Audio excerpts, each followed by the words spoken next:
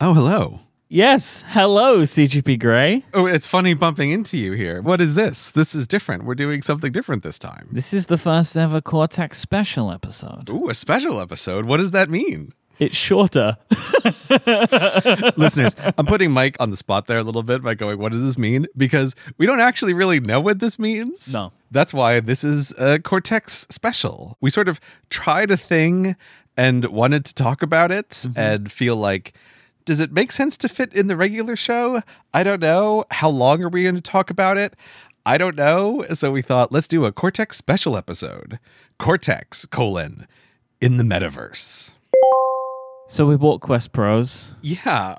I'm going to tell you how this unfolded, right? So Meta had an event. Already I have a problem with this. Okay. It's Facebook. No, it's not. I'm not doing it. Here's the thing. You can say Meta, right? I'm probably going to say Facebook a bunch. That's fine.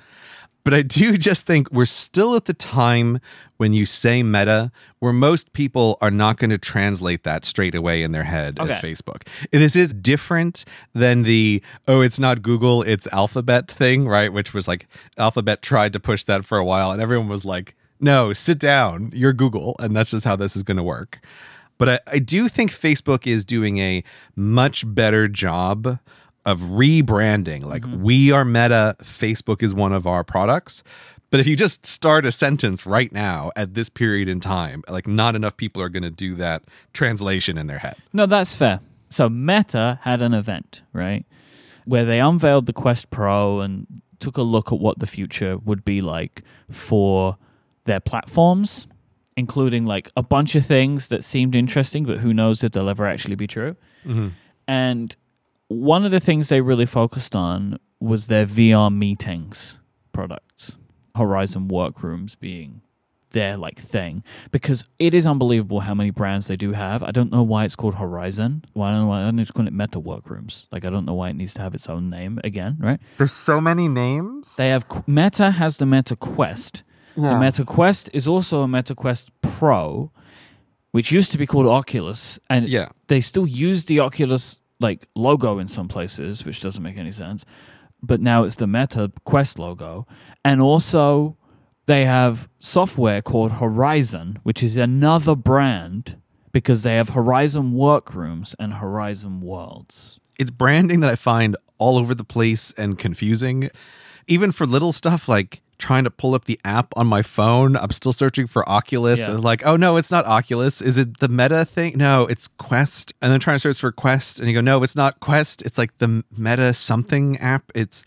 They need someone to come in and like straighten out language and reduce the number of words. It's almost like it's something you would do during a rebrand. Indeed. But nevertheless, so one of the things that we do with the company that we run together is at least once a month, we have a long meeting.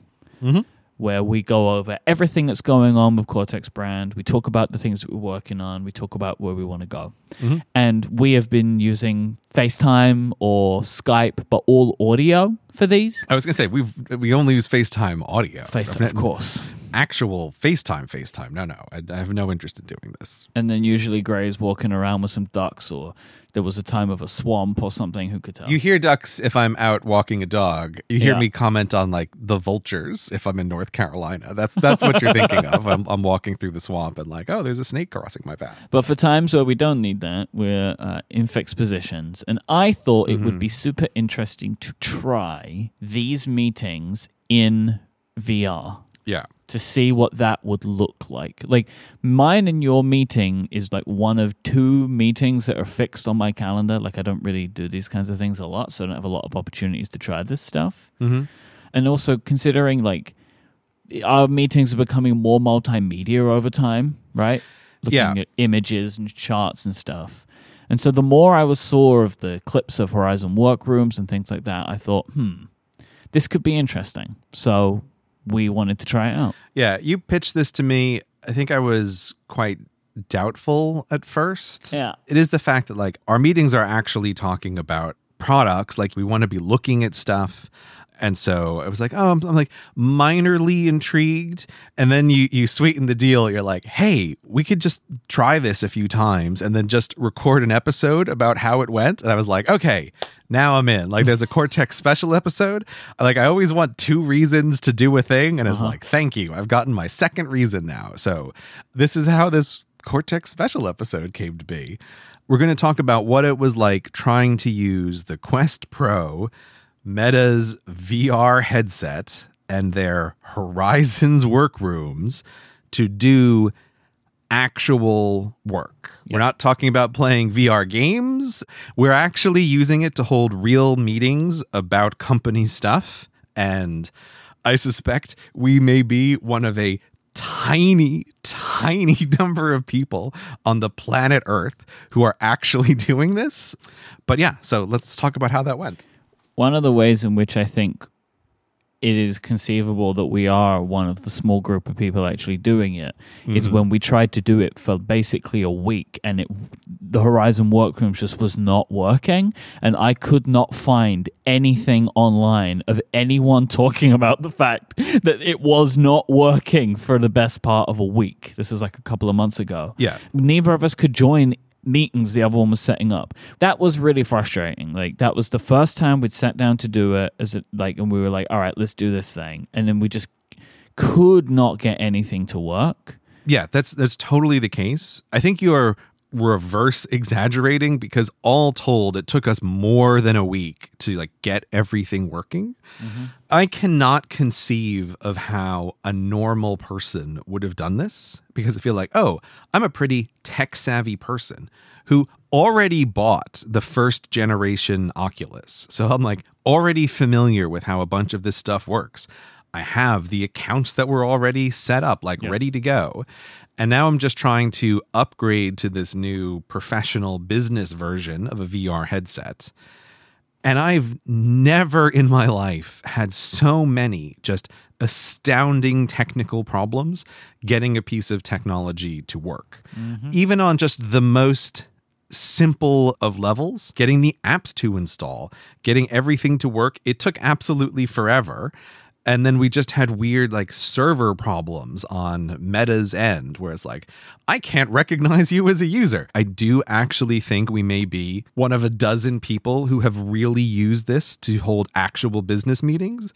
Because I think if you're trying to get 4 or 5 people together, there's no way one of those people doesn't run into just like a normal person technical non-starter for making it happen. This is why I also like having 2 reasons to do something. Because if we weren't going to record a show talking about the experience, this is also the moment this would have died. It just would have been like, forget it. It's just simply not worth it in terms of the difficulty of actually getting something set up. I would describe the onboarding experience as extremely not good. Yeah, not good. So the end result of this was that we joked like, oh, we've just spent $2,000 not to have a meeting. Like that was how it felt. Yeah. And it was really frustrating getting this set up. It was partly, I was so surprised because it actually was a really nice experience. The physical hardware of the Quest Pro compared to the original generation Oculus / Quest that I bought. I don't know how you felt, but like when I opened it up and first got my hands on it, because I really just didn't even have any idea what this product was going to be like. This was where I was like quite impressed. It kind of felt like in the early days of the iPhone where it's like each generation is significantly better than the previous one. Yeah. That first generation Quest, like I'm thrilled that I got it, but it's not the best, but this hardware felt much better. Everything about it. It was way more comfortable to wear. It's lighter. It felt nicer. I love the little charging dock. The charging dock is such a winner. Such a winner. Yeah, this is one of those little things like I didn't even think I would have wanted a charging dock, but the moment I had it, it's like, oh, great. In my office, I have it just behind me here, and it actually looks really nice on a shelf just sitting in the charging dock. Yeah. So on a hardware side, this is a headset that I'm not quite sure I would say felt like something a normal person would use, but it at least felt a lot closer to that. It doesn't just feel like it's an interesting tech demo or it's something for people who are really into tech. It's approaching a normal use tool was the way I kind of felt about the hardware. Yeah, I mean, it also feels like a professional version of the Quest, which is exactly what it's supposed to be. Yeah. Like, there's something about the design. It is more sleek. Yeah. It doesn't look so much like a toy. Like, it has an element to it which is more professional in its design, and that comes from the packaging to the physical design of the kind of like glass front of it, right? And then also the charging dock, and like it all just feels like a more professional package, which I mean, for its price, it should, right? Yeah. So I actually think like hardware wise, I think they did a pretty decent job with it. I wanted to ask you, because in some of the reviews that I'd seen, there were pretty mixed feelings about how much light it can let in compared to other VR headsets. And I wanted to know, like, they give you these kind of like rubber blinkers, basically, is the best way that I can describe them, that are optional that you can choose to put on or not. Like, for me, for our use cases of using it in meetings, I actually quite liked it because we were using a lot of the pass-through stuff as well, right? So, like, having just natural light from my office come in felt right for what I was using it for. But I've played some games using this, and I don't feel as immersed as I have with the regular Quest, which does a way better job, I feel, of keeping the outside out. I don't know. I wonder if this is intentional so that you don't entirely lose your sense of a little bit of place. The ideal fitting allows you to look straight down and kind of see where your feet are or see your hands. I don't know. I get the feeling that they've done that on purpose. That, like, if they wanted this to be a totally sealed environment, I think they could have designed it that way. So I think this is on purpose. I think so too. And I think when they were talking about it, they were like referencing that idea that like, this is much more of a mixed reality headset than a VR headset, which is, again, they made the pass-through way better. The pass-through is color. So, you can use the cameras and you can see the outside world. Yeah. So what Mike's talking about there with pass-through is you have the headset on, you're looking at the virtual world, and it has this feature where if you sort of just physically double tap like anywhere on the side of the device, it's not a button, it's just recognizing that like you've hit it somewhere. It turns off the VR world and lets you look through the cameras that are on the outside of the actual headset. And it's a surprisingly useful feature. When I first heard of that, I thought, like, when are you really going to use this? But you actually use it all the time. And it is nice to be able to do stuff where you don't have to physically take the headset off. Because it is always a bit jarring to go like back and forth between having the headset on and having it off. So it is good that they have this mode where you can look through the cameras. It's not amazing resolution. It always kind of makes me think of being like RoboCop, right? You just have like this terrible VHS vision of the world. There was a funny moment where we were having a VR call and there was a package delivered to my house. So the bell rang. It's like, oh, but I was able to turn on pass-through and just let the person in and like talk through the intercom in my building without having to ever take the headset off. And I realized like, oh, this is actually great. This is the whole purpose of this.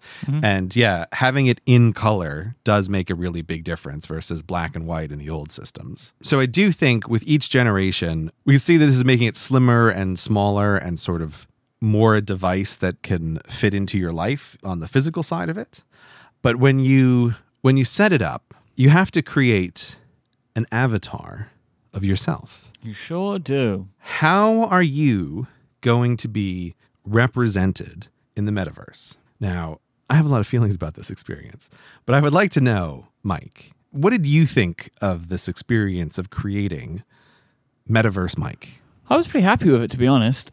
It was a decent enough character creation system. Like, I felt like I could go in and create someone who looks enough like me. I mean, I have like enough like generic nerd energy that they had the options for me, right? They had good glasses options and beard options and clothing options. Like I could make a version of me that was easy enough.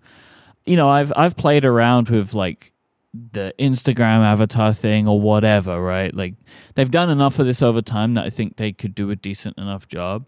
Kind of like, Memoji-ish. Yeah. They look different to the way that Apple does them, but it's similar in that, like, without too much effort, I think I was able to create someone that I felt represented me because, that is what people typically do, especially if you're going to be like, oh, hey, it's me, I'm going to meet with you, right? So what did you think of the character creation tools? By far and away, this was my least enjoyed part of the entire experience.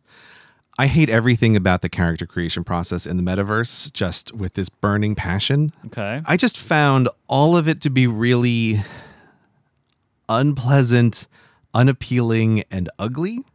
There's a problem that I think kind of runs through a lot of the Horizon metaverse stuff, like the metaverse stuff that Facebook itself is making, not stuff that third-party developers are making.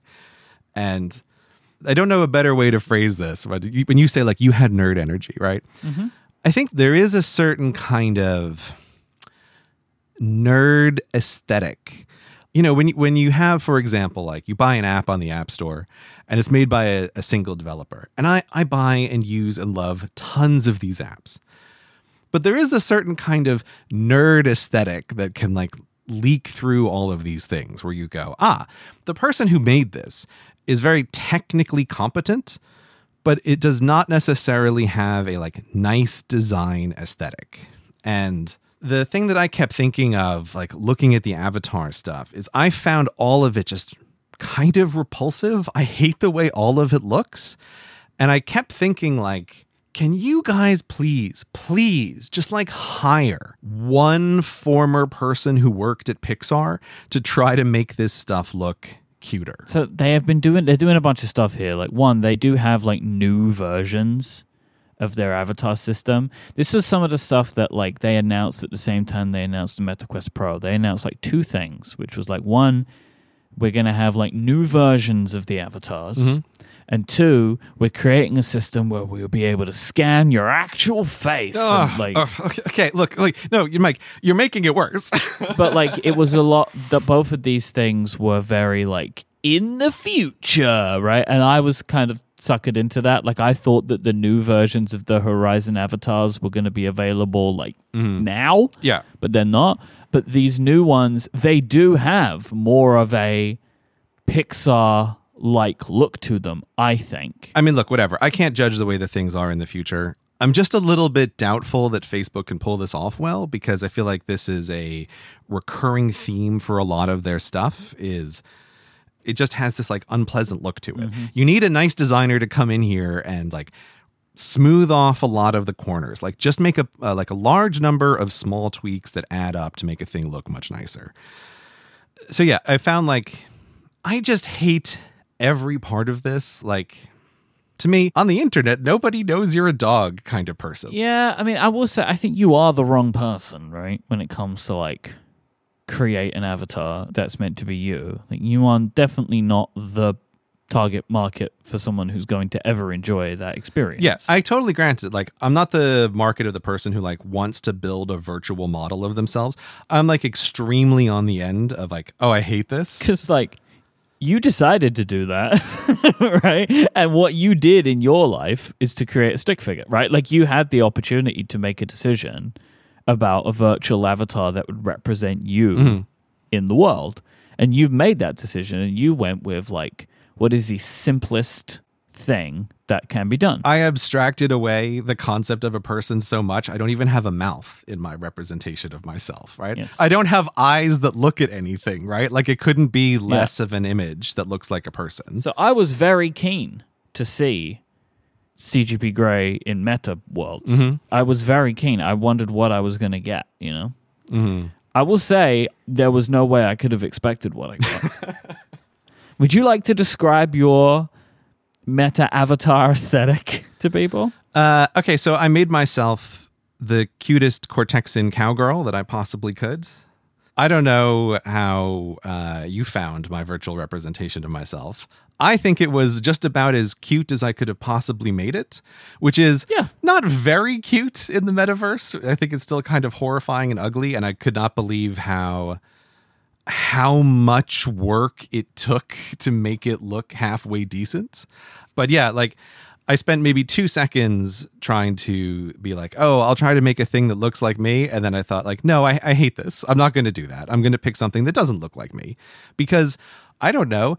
This is a virtual world. Like, why am I now being limited by the way that I look in reality? Like, why do I have to make some decision about, oh, how fat am I on 1 to 10? Pick these bodies. Which one do you think is you?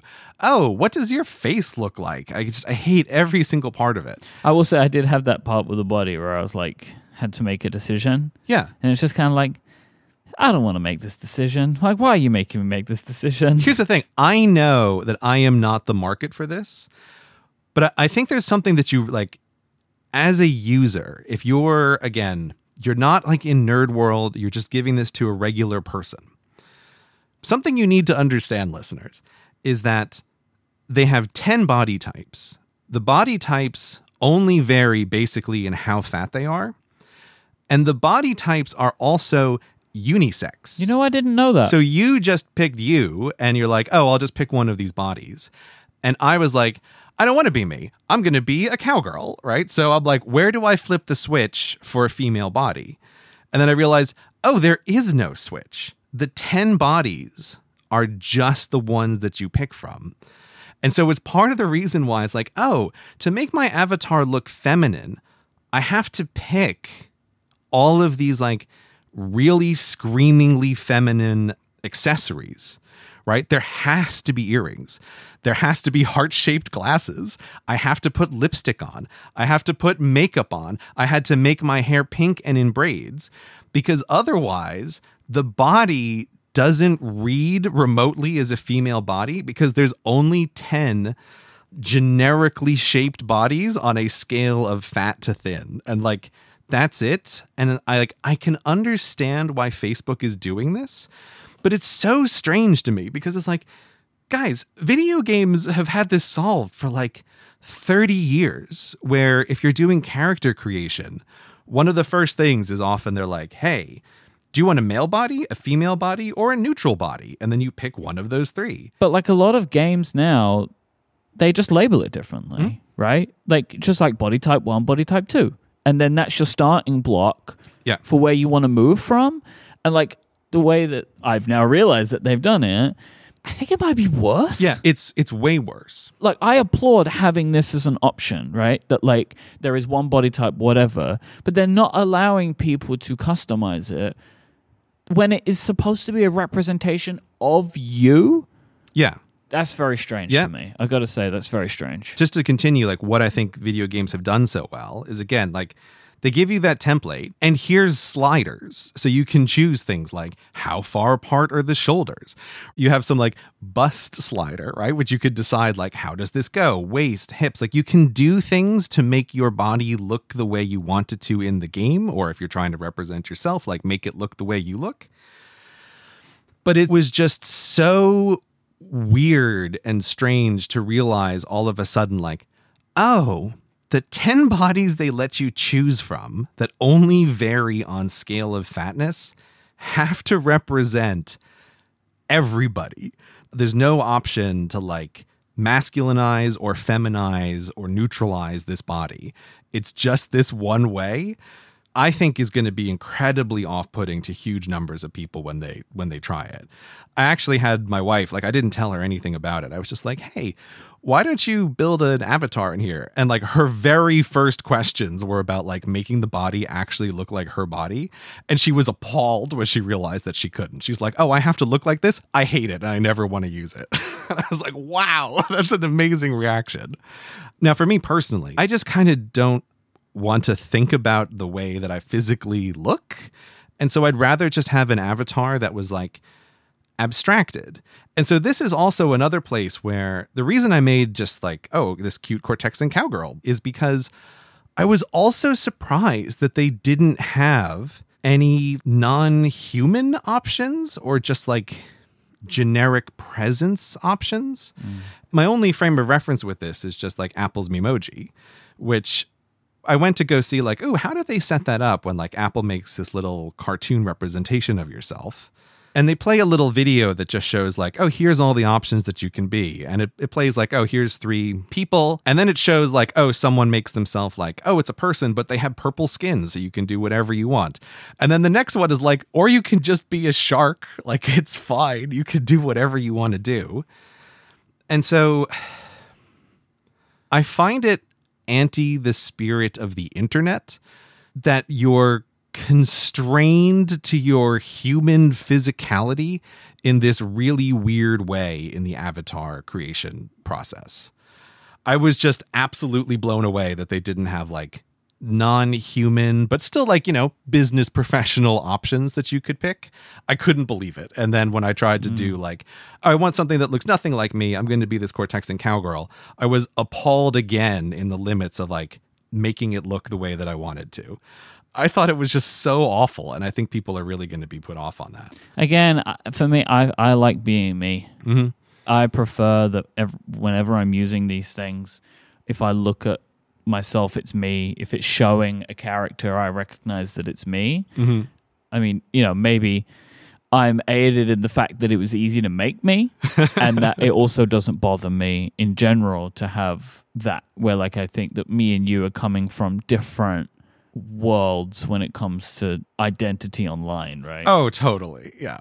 Anyway, so that ended up taking up like an entire afternoon of my life, was just trying to make something that looked okay so that we could have a meeting. This episode of Cortex is brought to you by Hello. Have you ever tried a buckwheat pillow? They're incredibly different from the fluffy soft pillows that most people are used to. A buckwheat pillow supports your head and your neck exactly how you want it to, unlike traditional squishy soft pillows which collapse under the weight of your head and do not give you the support that you are looking for while you sleep. Soft pillows allow your neck to fall in a downward bend, adding uncomfortable pressure to muscles, nerves, and discs over time. This is not what you get with a Hello pillow. You get the exact support you're looking for. I am so happy that Hello is back sponsoring Cortex because I get to tell you about a product that I absolutely adore. I sleep every single night on a Hello pillow, and it gives me so much comfort. I used to sleep with multiple pillows stacked on top of each other before so I could get the support that I wanted, but for many years now, I think 3 or 4 years, I have slept every night on one Hello pillow, and I get the exact support that I'm looking for, but that's not all. Hello pillows stay cool and dry. Most pillows absorb and retain body heat and moisture, so your pillow feels warm and humid, kind of gross. Buckwheat breathes better, so you no longer need to flip your pillow to the cool side because it just stays cool. If you, like me, were using multiple pillows or folding your pillow in some way to attempt to get that proper support you were looking for, that is a sign that your pillow isn't firm or thick enough. Hello's support allows you to keep your head and neck where you want them, and you can go that one step further by adding or removing the filling from the zippered opening to make sure that you get it exactly to your liking and you'll get it just right. You can also remove the filling completely and wash the case as well if you want to do that. People have been sleeping on buckwheat pillows for centuries. They have been used in Japan extensively and remain relatively popular to this day. You might also see them on the pillow menu at some luxurious hotels. But bring that luxury to your own bed every night. Hello is made in the USA with quality construction and materials. The certified organic cotton case is cut and sewn for durability, and the buckwheat is grown and milled in the United States. People like me really love this pillow. You can go to their website and check out the reviews written by customers. Cortex listeners can sleep on a Hello pillow for 60 nights. And if it isn't right for you, just ship it back and they will give you a full refund. Just go to hellopillow.com/Cortex. And if you try more than one pillow, you can get a discount of up to $20 per pillow depending on the size. You can get fast free shipping on every order, and 1% of all profits are donated to the Nature Conservancy. why not give the gift of better sleep as well, which, you're going to want to do once you're hooked on your own Hello pillow. Hello is a unique gift for friends and family, and they're going to appreciate it every night. So go to hellopillow.com/Cortex. That's HULLOPILLOW.com/Cortex, and you can try it out for 60 days. So thanks to Hello for their support of this show and Relay FM. Moving past the avatar creation, let's talk about the actual meetings. When I finally did show up in the meeting, poor Mike not knowing what was going to happen, Gray having spent like the most frustrating afternoon of his life trying to create something and then popping into existence. Hi, it's time for serious haha business time, but I also have on these heart-shaped eyeglasses. It couldn't have been more surprising for me, really. Like, I actually don't know if there is a way in which I could have been more surprised. But what I will say is, like, we had, we'll talk about the meeting in detail, but like, over the time, and now we've had a few of these, it's not weird to me anymore. And I think that is maybe my biggest takeaway from this experience. So we've spent, all told, maybe 4 or 5 hours in Horizon Workroom meetings at this point. And I have found it to be a very normal feeling experience for having the meetings. And I have memories of these meetings. Like a decision we made, I remember being in the meeting room that we sat and talking about it with you, right? Like I remember that like I would remember if we were actually in a room. Like overall, my experience of having these meetings in Horizon Workrooms has been very positive. I feel really bad because I just realized it never occurred to me until this moment, really, that you're having these meetings with Cowgirl Cortex. And I think I just never really thought about that from your perspective. It's like we are having these like serious conversations. But I do think this totally speaks for this magic power of VR that your brain just accepts it as real. Which is why I would continue to push for, you should be able to just be an octopus in this meeting. I just think that's going to be really difficult for them to try and pitch as like a business tool, though.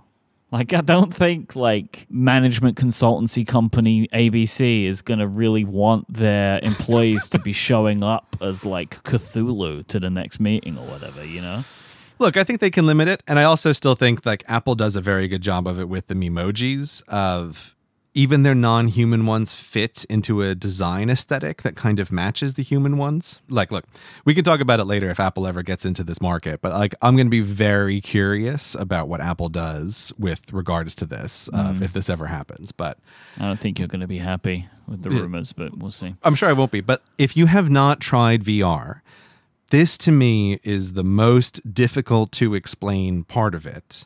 That is the most interesting insight into something about your brain, that your brain is built to accept the visual world as real, no matter how strange it may look. Now, there are some asterisks on that for like, you can do this better and you can do this worse, but it is still basically true. And I also have that same experience of, I have a lot of things to complain about this system, but there's something here.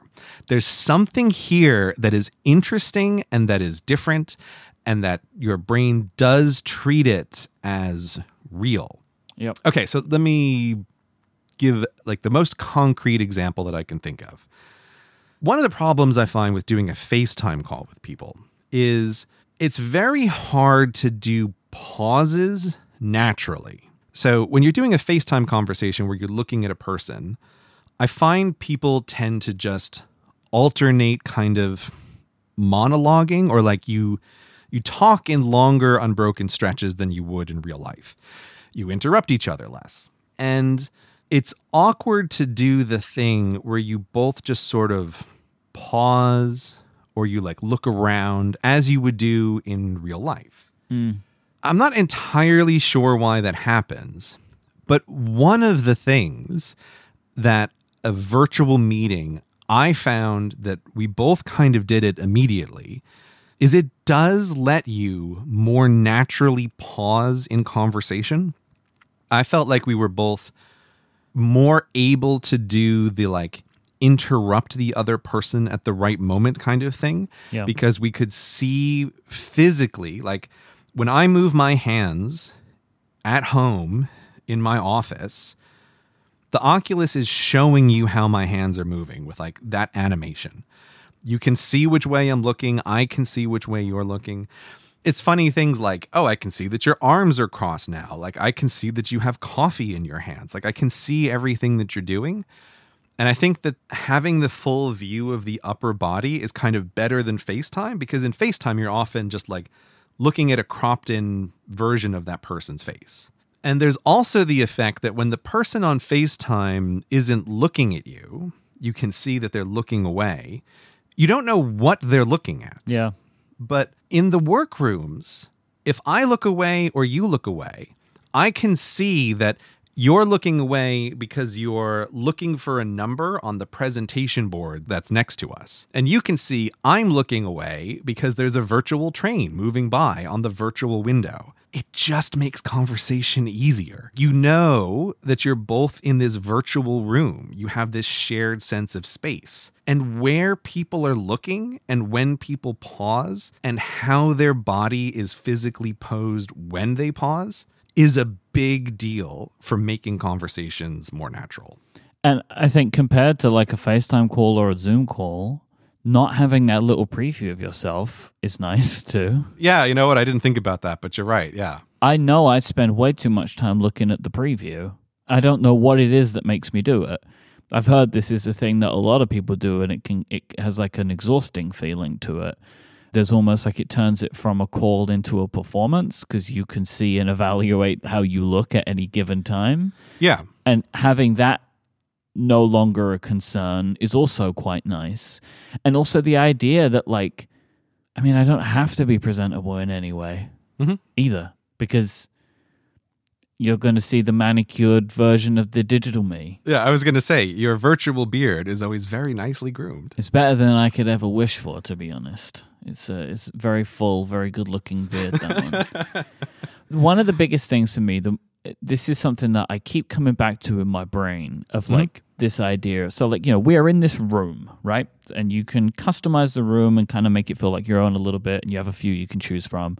And the way that it would typically work is I am at a desk and you're at a desk and we're across from each other. So we're looking at each other around a big desk table thing. And there is like a digital board on the wall, which can be either a whiteboard that you can stand at and draw on, or you can draw on your table in front of you and it appears on the whiteboard. And you can also project a computer screen, like so your Mac, you can connect your Mac using some software, and you can then project your computer screen on the wall. It's really clever, right? Like it's just like the way you would do it in an actual conference room. And there was just this one moment where I was talking to you about some sales numbers, and I pointed with my arm, and you looked. That has stuck with me, that moment, because in that moment, I was 100% in that room with you. Like, that was a real feeling, which didn't make any sense for me to do that. It didn't make sense for me to point because I was telling you the number anyway, but I pointed at it. And you naturally looked where I was pointing. And you could see what I was pointing at because I was physically, to you, pointing at something, and you could draw a line with your eyes from where my finger was to the board. And there was just something about that moment where it was like, we're not together right now. We're not in the same place. You could have been anywhere. I could have been anywhere. But because of these headsets, because of this technology, we could have an in-person meeting, which for all intents and purposes, with some weirdness, just felt like we were in a room together. I'm realizing that as we talk, this is one of those episodes. It has the danger of sounding like we're talking about a dream. Yes. Like it reminds me of... How many years ago was it now? Oh, I don't even remember. It was great. We got invited to Facebook to try the VR headsets, which were like still in development then. I think the episode was called like Tripping on Acid or something like that. Yes. Yeah, something like that. So for any listeners, like I do apologize because I just think this is uniquely difficult to describe. And part of it is what you were saying, Mike, that It's not like playing a video game or doing a FaceTime call. Your brain really does encode this as memories of a physical place, but it's a physical place that is like a strange dream world. Yes. But that your brain also just takes 100% seriously. Yep. And so it makes relating things quite difficult. Just as a minor example, I had a funny moment of just how seriously your brain takes something. Is you were explaining something to me, and I leaned back in my chair in my office. But in our virtual meeting room, there was a chair that was angled in front of me a little bit. And I went to put up my legs on the virtual chair, which did not exist in my physical office, and like fell out of my chair, right? But it goes to show you how deadly seriously your brain takes it. That like I wasn't tentative about putting my legs up on this chair. I moved my legs and my weight 100% as though there was something there that would have caught me, and it didn't because it wasn't there. That's how real it feels. Like it feels real in ways that you don't even notice. Mm-hmm. And one thing that I do also find is like a little creepy in the onboarding process that I didn't know about because I basically knew nothing about these headsets until you sent one to my house was... It's like it needs to record your eyes, what your eyes are looking at, and you need to give it permission to record your face. Yeah. Which is just like a little bit of an unnerving dialogue box to click yes on of like, if you're going to use this meeting room, you have to let it look at your eyes and you have to let it look at your face. And I don't like that at all. But in talking to you in this virtual room, if I couldn't see where you were looking and you weren't making facial expressions in this like avatar representation of yourself, it would 100% change the experience to be just like barely useful. I think this is the key part of what makes the Quest Pro better, is that it has these sensors in it. That if we would have done these meetings with regular Quests, I don't think it would have been the same experience. I don't think it would have been as good. Like, realistically, for me, this is so much more immersive than a Zoom call. My sense of being with you, my sense of feeling like this thing I was talking to was you, was better than me actually seeing you, which is very strange. And it doesn't seem like that could be possible. How could me seeing Cowgirl Grey be better than a Zoom call? Right, with actual me. Yeah, and I can't explain to you why this felt better, but it did. And I think it's just the simple idea of like, I feel like we're together in this place. We have the same surroundings in so much that I get enough from you, from your voice and from your facial expressions, but then also that it is locked off to we're sharing an experience. Like this experience is 100% shared. Everything that I can see, you can see. It makes a big difference. And I also prefer it to a Zoom in that you can't get distracted. I can't get distracted. Yeah. The sense of presence is different. You can see that if I'm looking down at my computer. So you know if I'm not paying attention to you when I'm talking to you. Which is not the same as when you're doing a video call or a voice call. There is no real sense of what someone's doing in that moment. You can guess if someone's paying attention to you, but you don't know. But in these rooms, it's a room. It's like we're in a room. Yeah. It's so simple, but it makes a difference. So here's one of my many asterisks comes in. I am afraid for remote workers, the totalitarian nightmare that this headset represents. Oh, yeah. Because you have to grant it permission to track what are you looking at in this virtual environment. I even think it's kind of horrifying that, like, well, it knows if you're smiling or if you're frowning. And so, like, that's data that's being collected about you. What this makes me think of a little bit is the world of truckers is kind of like the vanguard of this real monitoring of how employees are during the workday. So, like, lots of truckers have to consent to systems that watch their eyes to see if they're sleepy and are constantly being fed back into this big data system of, like, exactly how is this trucker operating right now. For us, I would like to keep doing our Cortex calls in VR, which I'm kind of me like too. There's many more disadvantages that we can talk about, and I'm kind of shocked to hear myself say that. But even after we've finished what for me was like, oh, the reason we can do this is that we can talk about it on a show, I would actually prefer to do our next brand call in VR. Me too. We both know that we're being forced to not be distracted and to like put all of your brain power into this conversation that we're having right now. It's literally erased the outside world. It doesn't exist. And you're just in this environment to discuss like decisions about the Cortex business and what are we going to do.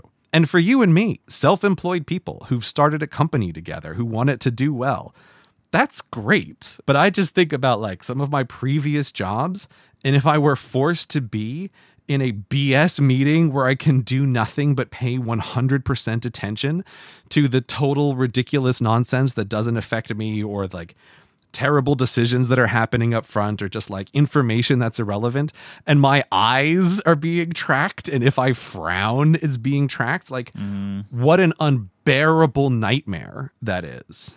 If I had a job where I was given the choice by my boss to commute into work and to be in the office in person, or I could work remotely and get all that time back, but while I was working remotely, I'd have to wear the headset. I also can't believe that I'm saying this out loud, but like, I would choose the commute. I totally would. It would just be like, work, but way too intense, and like this nightmare version of what bosses think work should be. Of like, you're paying 100% attention 100% of the time to everything that's happening, which is just like an unreasonable expectation in all jobs. I mean, I would too, because like, again, it's like, this is why I think one of the things is wild that I want to keep doing this. Every time that we finish one of these meetings, I get horrible headaches. The way I describe it is it feels like my brain has turned to liquid, like when we're done with these things. And I don't know what it is that's doing this. Like, I wear glasses, and I wear my glasses in the headset. So I'm not sure if it's like a eyesight thing, or it's an eyesight thing with a resolution thing, or if it is the headset on my head. Like, I don't know what it is, but I'm usually like, I'll have these meetings and I am like out of it for a few hours afterwards because I don't feel great when I'm done. Yeah. In a way that I've not felt playing VR games. So like, I'm not really sure what it is that's causing it. I've been extremely drained after these, and I agree. Yeah. It is very noticeable that it is not the same experience as VR gaming. So it's not something about the actual experience of VR or the headset. It's like, man, I can shoot a bunch of zombies with my bow and arrow for like hours and come out of it, and it's like, boy, am I pumped. That was great. I really do think it's a byproduct of the intensity that it forces you to have in paying attention. So I think that's part of it.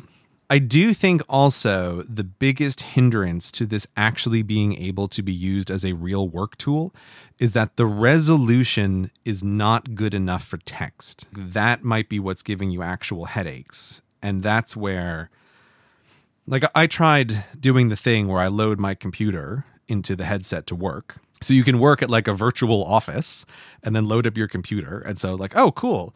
I can have as big of a monitor as I want, and I can put Obsidian on it. I can have all the text for my scripts.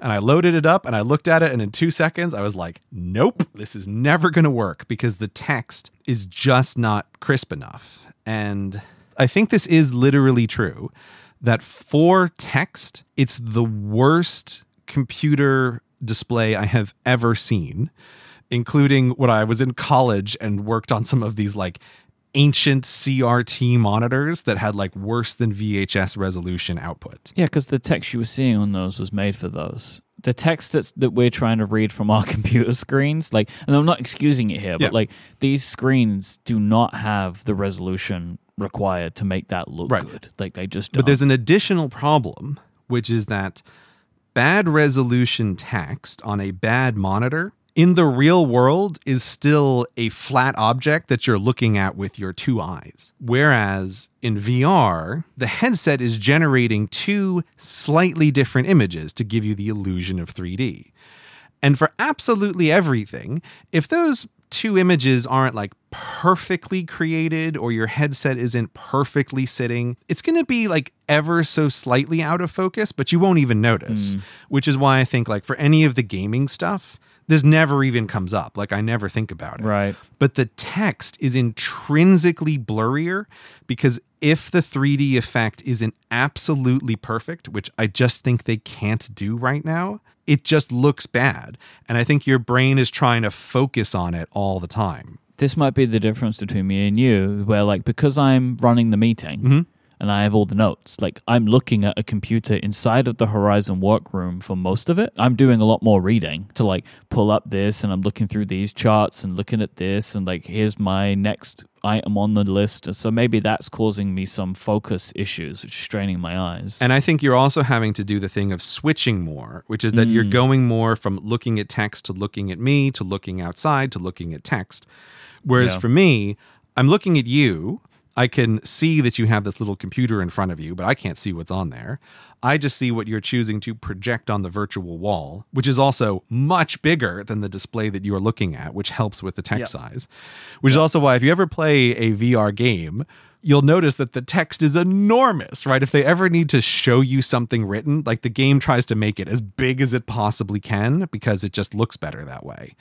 But actual work documents don't get to have, size 72 font letters because like a meeting agenda just needs to be smaller than that. So I think this is the biggest impediment to it actually being a useful work tool is the resolution is just bad for text. The resolution is great for a virtual environment. Like your brain doesn't care, but I think they are miles away from text that looks like text on a Retina computer screen.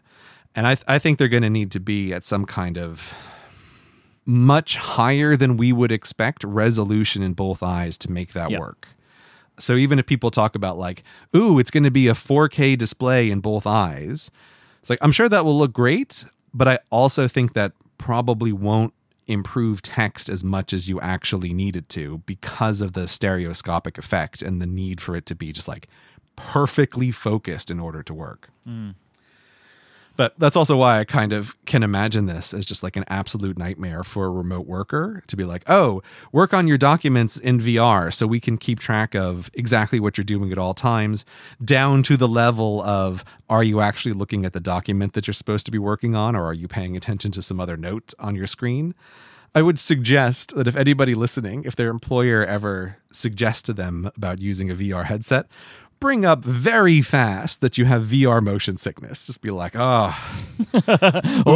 have tried Beat Saber and I threw up all over my room immediately. Like, I genuinely think this needs to be a like, hey, workers of the world, you should probably unite on this front of like, you all have VR motion sickness. Like, I just think that might be quite good to do. I do want to mention hand tracking. They got to do better. There's a lot of things where they would prefer you to use your hands, and sometimes it works okay, but most of the time it does not work very well. Like when you're using hand tracking, they have this like gesture they want you to perform so you can bring up a menu where you pinch your fingers together to bring up a menu. It works maybe 25% of the time. Yeah.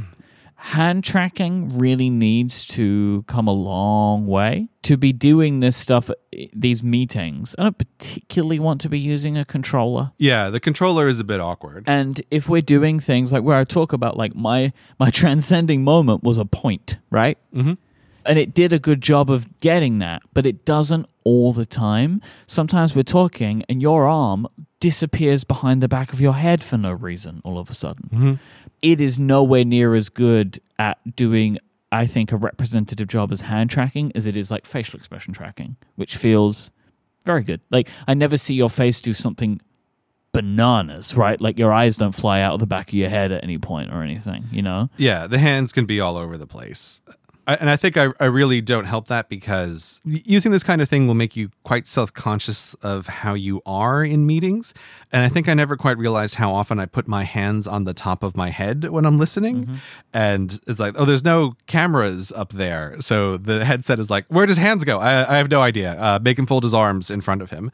And like, I can see that sometimes. It's like my VR arms just did something different because I put my actual hands on the top of my head while I'm listening to you talk, but the headset has lost track of them. And it's not great. Again, for any kind of my hands are in front of me and I'm gesturing, like I feel like it does fairly well nail that. But the moment you start going to the edges or especially above, the hands can be all over the place. Well, I do think it lacks in precision, though. Yeah, this is also where I think there's some kinds of things that are just a little bit embarrassing. And the gesture where you touch your index finger to your thumb to try to bring up a menu, that seems like such a simple gesture. And the number of times it fails to register is like, oof, that is real bad. Like, it's like the one thing you're telling me to do. So like you really should have this one taken care of, you know? Yeah, it's literally the only gesture is it's like touch my finger to my thumb. And what's very strange about it is like I can see that my virtual hand has done it. Like, you know, my index finger is touching my thumb. Where's the menu? But you don't bring up the little menu. Yeah, I don't know what's going on there. It's like there's two systems that aren't talking to each other, or is trying to use some different kind of recognition to bring up the menu. I don't know. It's odd. Well, sometimes it feels like, you know, when you're like pointing at something and pinching, it feels like there's like a weird lag to it sometimes where like I'm doing it and my hand will come and join me in a second. It's very strange. Like the hand tracking does feel incredibly complicated to do. So like I'm not surprised that it is something that requires more work over time. Yeah. But it is something that it's one of the only things that I'm doing that's pulling me out of the experience while I'm in it. Yeah, and I do think they have the disadvantage of being caught in the middle of some things you need to use controllers for, some things you need to use your hands for, which then also means the system has to guess very fast which one of these two input methods are you using. Yep. And so there can be this lag of, oh, I've picked up the controller, but it hasn't recognized it for a second. Or the reverse of that, of I've put the controller down on my desk and now I've lifted my hand up and my virtual hand just stays on the desk for a few moments until it realizes, oh, no, he's let go of that. I think that is really hard, like the ideal for what they want. Again, if you want like normal people in meetings to just use this, it has to be a controller-free experience. Like these controllers just have to go, but it isn't there yet to be able to actually just use it entirely without controllers. This episode of Cortex is brought to you by Setapp. Of all the tools available to us these days, looking for something new to improve the way we work can feel like drowning in an ocean of different apps and services. There are just so many available on the market right now, and not all of them are worth your time and money. And what's more, so many of us are paying for apps and services that have never properly integrated into our workflows. So how do you know which are worth trying without emptying your wallet and subscriptions that you're probably going to forget to cancel in the future? The answer is Setapp. Setapp is a platform that combines more than 230 powerful macOS and iOS apps and tools under one $9.99 subscription. Their selection of apps is super helpful for people who use their Macs for work, covering complete use cases like coding, designing, project and time management, and more. Once you're subscribed, you'll get full access to the paid features of these apps, as well as the new apps that are constantly being added to the service. So you'll always be sure to make sure that you're not missing out on anything that can actually help you do your work more efficiently, all for just a fraction of the price. Setapp is a smart way to get apps for people who create value with the help of their Apple devices. It takes away the pain of looking up, comparing, buying, and managing separate apps, and they partner with some of the world's best developers to handpick the most trustworthy and advanced paid apps for Setapp. When I need a new app to solve a problem that I'm working on, Setapp is where I go because they have so many things that I enjoy. Like one of my favorite Mac apps of all time, Bartender, which helps you organize and categorize the menu bar icons that appear in the menu bar on your Mac. This is like a must-have app for every Mac user. It's in Setapp. Or about apps like Craft, which we spoke about a bunch of times on the show. It's in Setapp. I've recently found one called Hand Mirror, which just quickly lets you turn on your webcam in a little window to just see how you look before you go on that Zoom call. There are tons of tiny and huge and everything in between utilities and apps on Setapp, and you are gonna love it. Just trust me on this one. Setapp makes sure to remove outdated tools to keep the collection up to date with the best software around. If you've got a complex task to solve, you can delve into their app collections. And for peace of mind, every app is updated automatically with no annoying ads to distract you, and you can install and uninstall apps with a single click. Check out Setapp today by trying it out for 7 days for free. Go to stpp.co/Cortex. That is stpp.co/Cortex to try it completely free for 7 days. That link is also in the show notes. Setapp powers you up. Our thanks to Setapp for their support of this show and Relay FM. As you know, Gray, I'm abreast of the rumors, right? Yeah. I'm all over it. Apple rumors. You are literally my only source for Apple rumors. So as far as I'm concerned, you are where all the rumors come from. So as we are recording this, Apple have announced nothing, and we're expecting something later on this year from them. So I hear from you. So you hear from me, and you're about to hear from me. We're maybe at this point a few months away from an unveiling, maybe 9 months away from a shipping product. The things that we are talking about that we want to see improved are, as of this moment, the things that it seems Apple are most focusing on. So one of them is avatar creation. So the rumors are suggesting in a one-on-one, they're going to do this like really high-quality avatar, which is going to be very intensive. And seems like probably, unfortunately for you, they're going to try and make something as realistic as possible. What do you mean by intensive? What do you mean by that? Processor intensive. Oh, okay. So just like high resolution? Very high resolution, because in any meeting environment where it's more than two people, it's going to revert to Memoji. I'm surprised the rumor is that they're doing something more than Memoji, because... I was surprised about that too, is that you have the perfect system. Why would you do something else? But I think Apple are going high-end with this product, right? The rumors are it's probably going to be like $3,000 and Apple's going to make no profit on that, right? Like they are going heavy now to build the platform for when it can be cheaper later. But they're going to go heavy, high power, high performance with the first instance. I don't know why they're attempting to go that route. My hope is that they will show us things that are so mind-blowing, and that's the reason. So they got to go expensive, right? And so the expectation is these will have basically Mac chips in them. And so in doing that, they want to create this very realistic feeling experience as a way to wow people. I think for me, what I'm looking for from the headset, I want them to be able to produce an event which provides similar shock and awe to the original iPhone. Well, yeah, I mean, of course that's what you'd want. But I did not feel like this with the Apple Watch. Right? Yeah.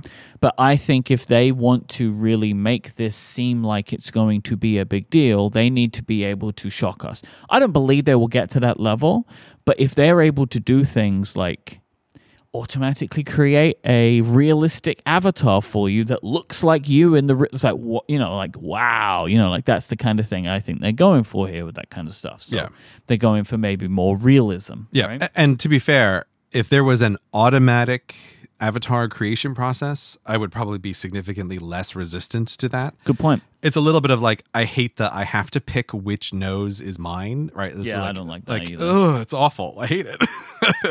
And I actually think one of the things about Memoji is like the cartooniness of it actually made it easier. Like that experience is nicer in that way because it isn't so like I'm trying to make me. Yeah, it can't possibly be you. It's the cartoon version of you. Again, like I just think of Pixar. It's like if it was a Pixar created version of you, no one expects it to really look like you. It's supposed to capture the idea of you. They're apparently, we're talking about the resolution, so they're going all in on screens. 8K screens in each eye is one of the rumors. Yeah. That's going to be very expensive. And then apparently they have no controller. It's all hand tracking. I think that's what it's got to be. So here's what I'll say. I think for certain use cases, I agree with you, right? Like that is what it's got to be. Like for work, for the things that we're talking about here, me and you sitting down in a meeting environment, what I want is the very best hand tracking that money can provide, right? That would be great.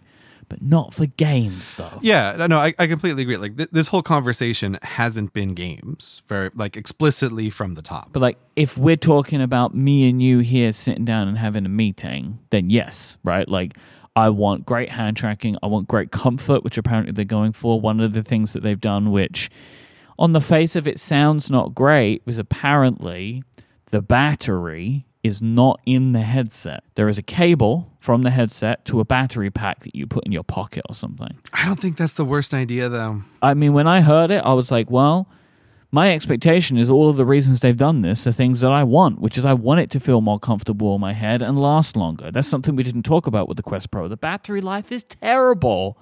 It's so bad. It's like 2 hours or something. Like it's, which is not great. You know, like you're using this thing for any kind of intensive thing, and the battery started to go. I would not want to be in a meeting in the Quest Pro for 1 minute more than 2 hours. But yeah, it's got to last It's longer. still not great. It's not great because, again, I think in Meta's ideal world, people would be doing several meetings a day in this. And it's like, it can't, the battery can't hold up to that. It can't charge fast enough. It's like, it's great that I have this fancy charging dock, but oh boy, do I need it, right? Because it's in there all the time, this thing. So there were some potential rumors, which I would like, is that the battery you could then swap out for another battery.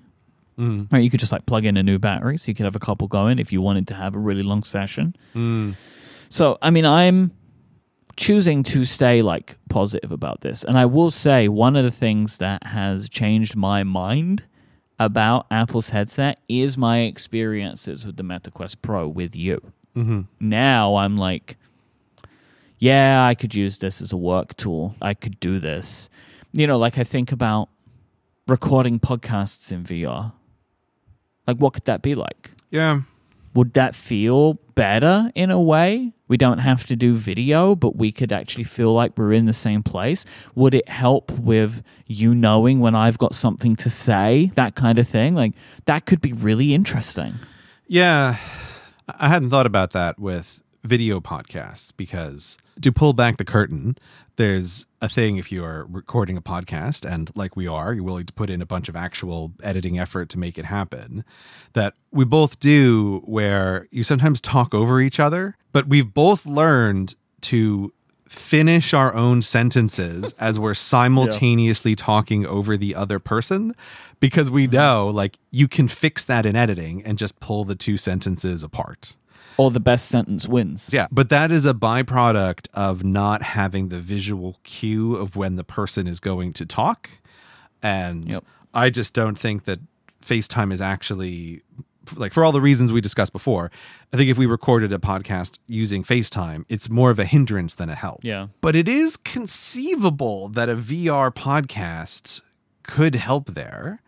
And even, again, if you're being professionals about recording something, you could just have a little hand signal. It's like, oh, when I put my finger up, like I have something that I want to say, but I don't want to interrupt you.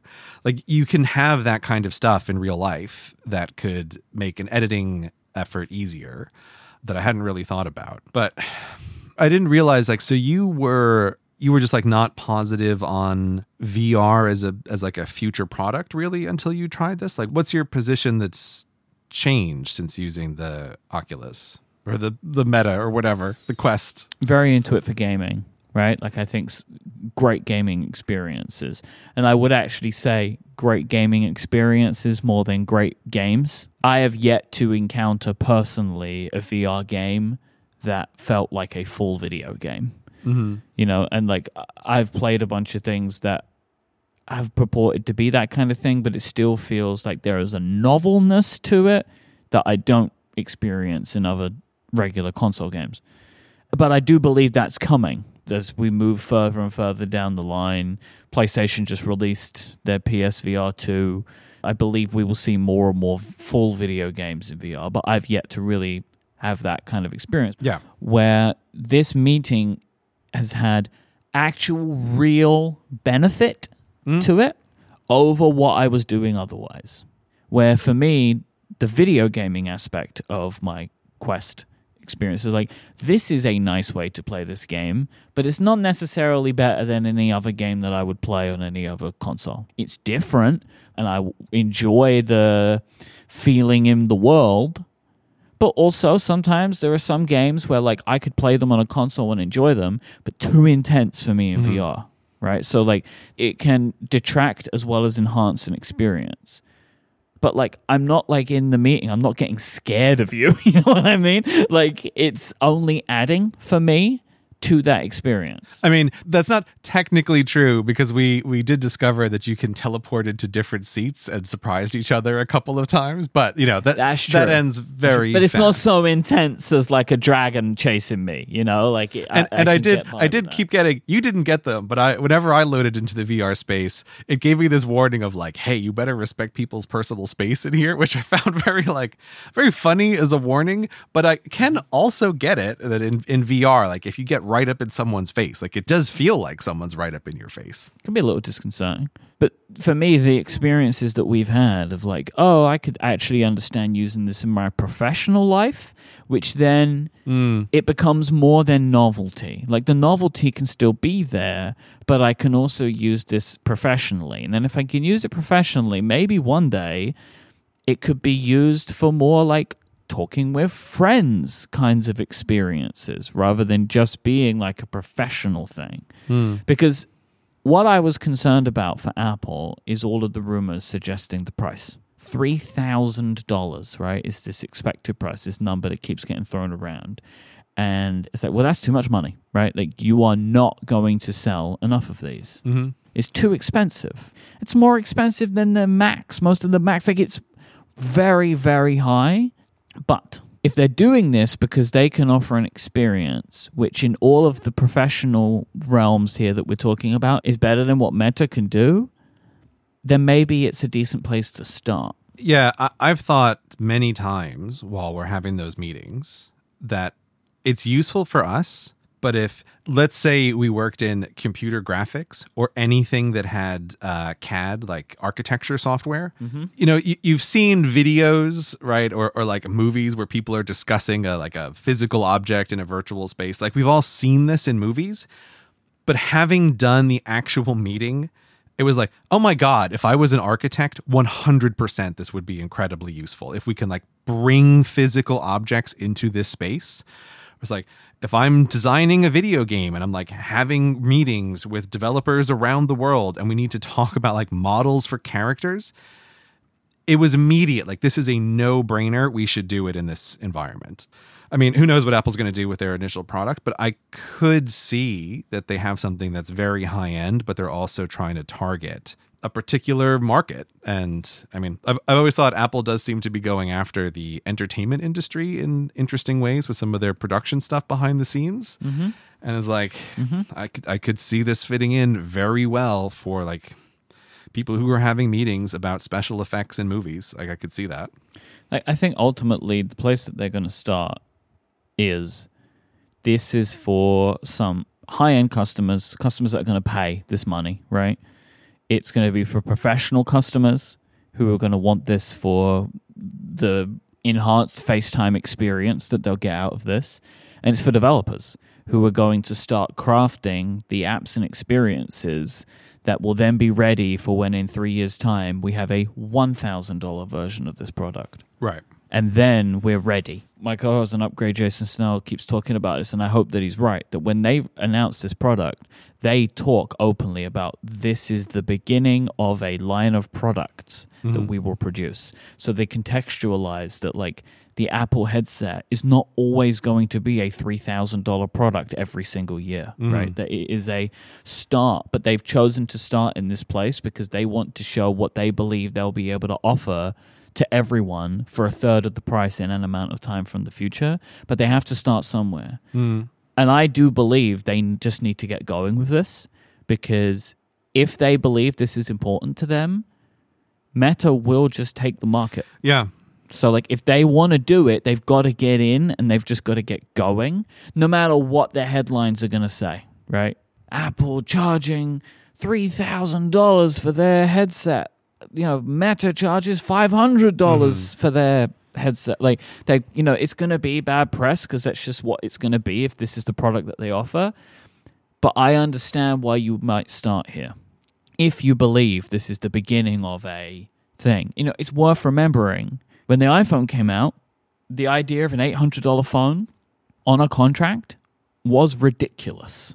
But they just pushed it forward and people went in on it because it was so impressive.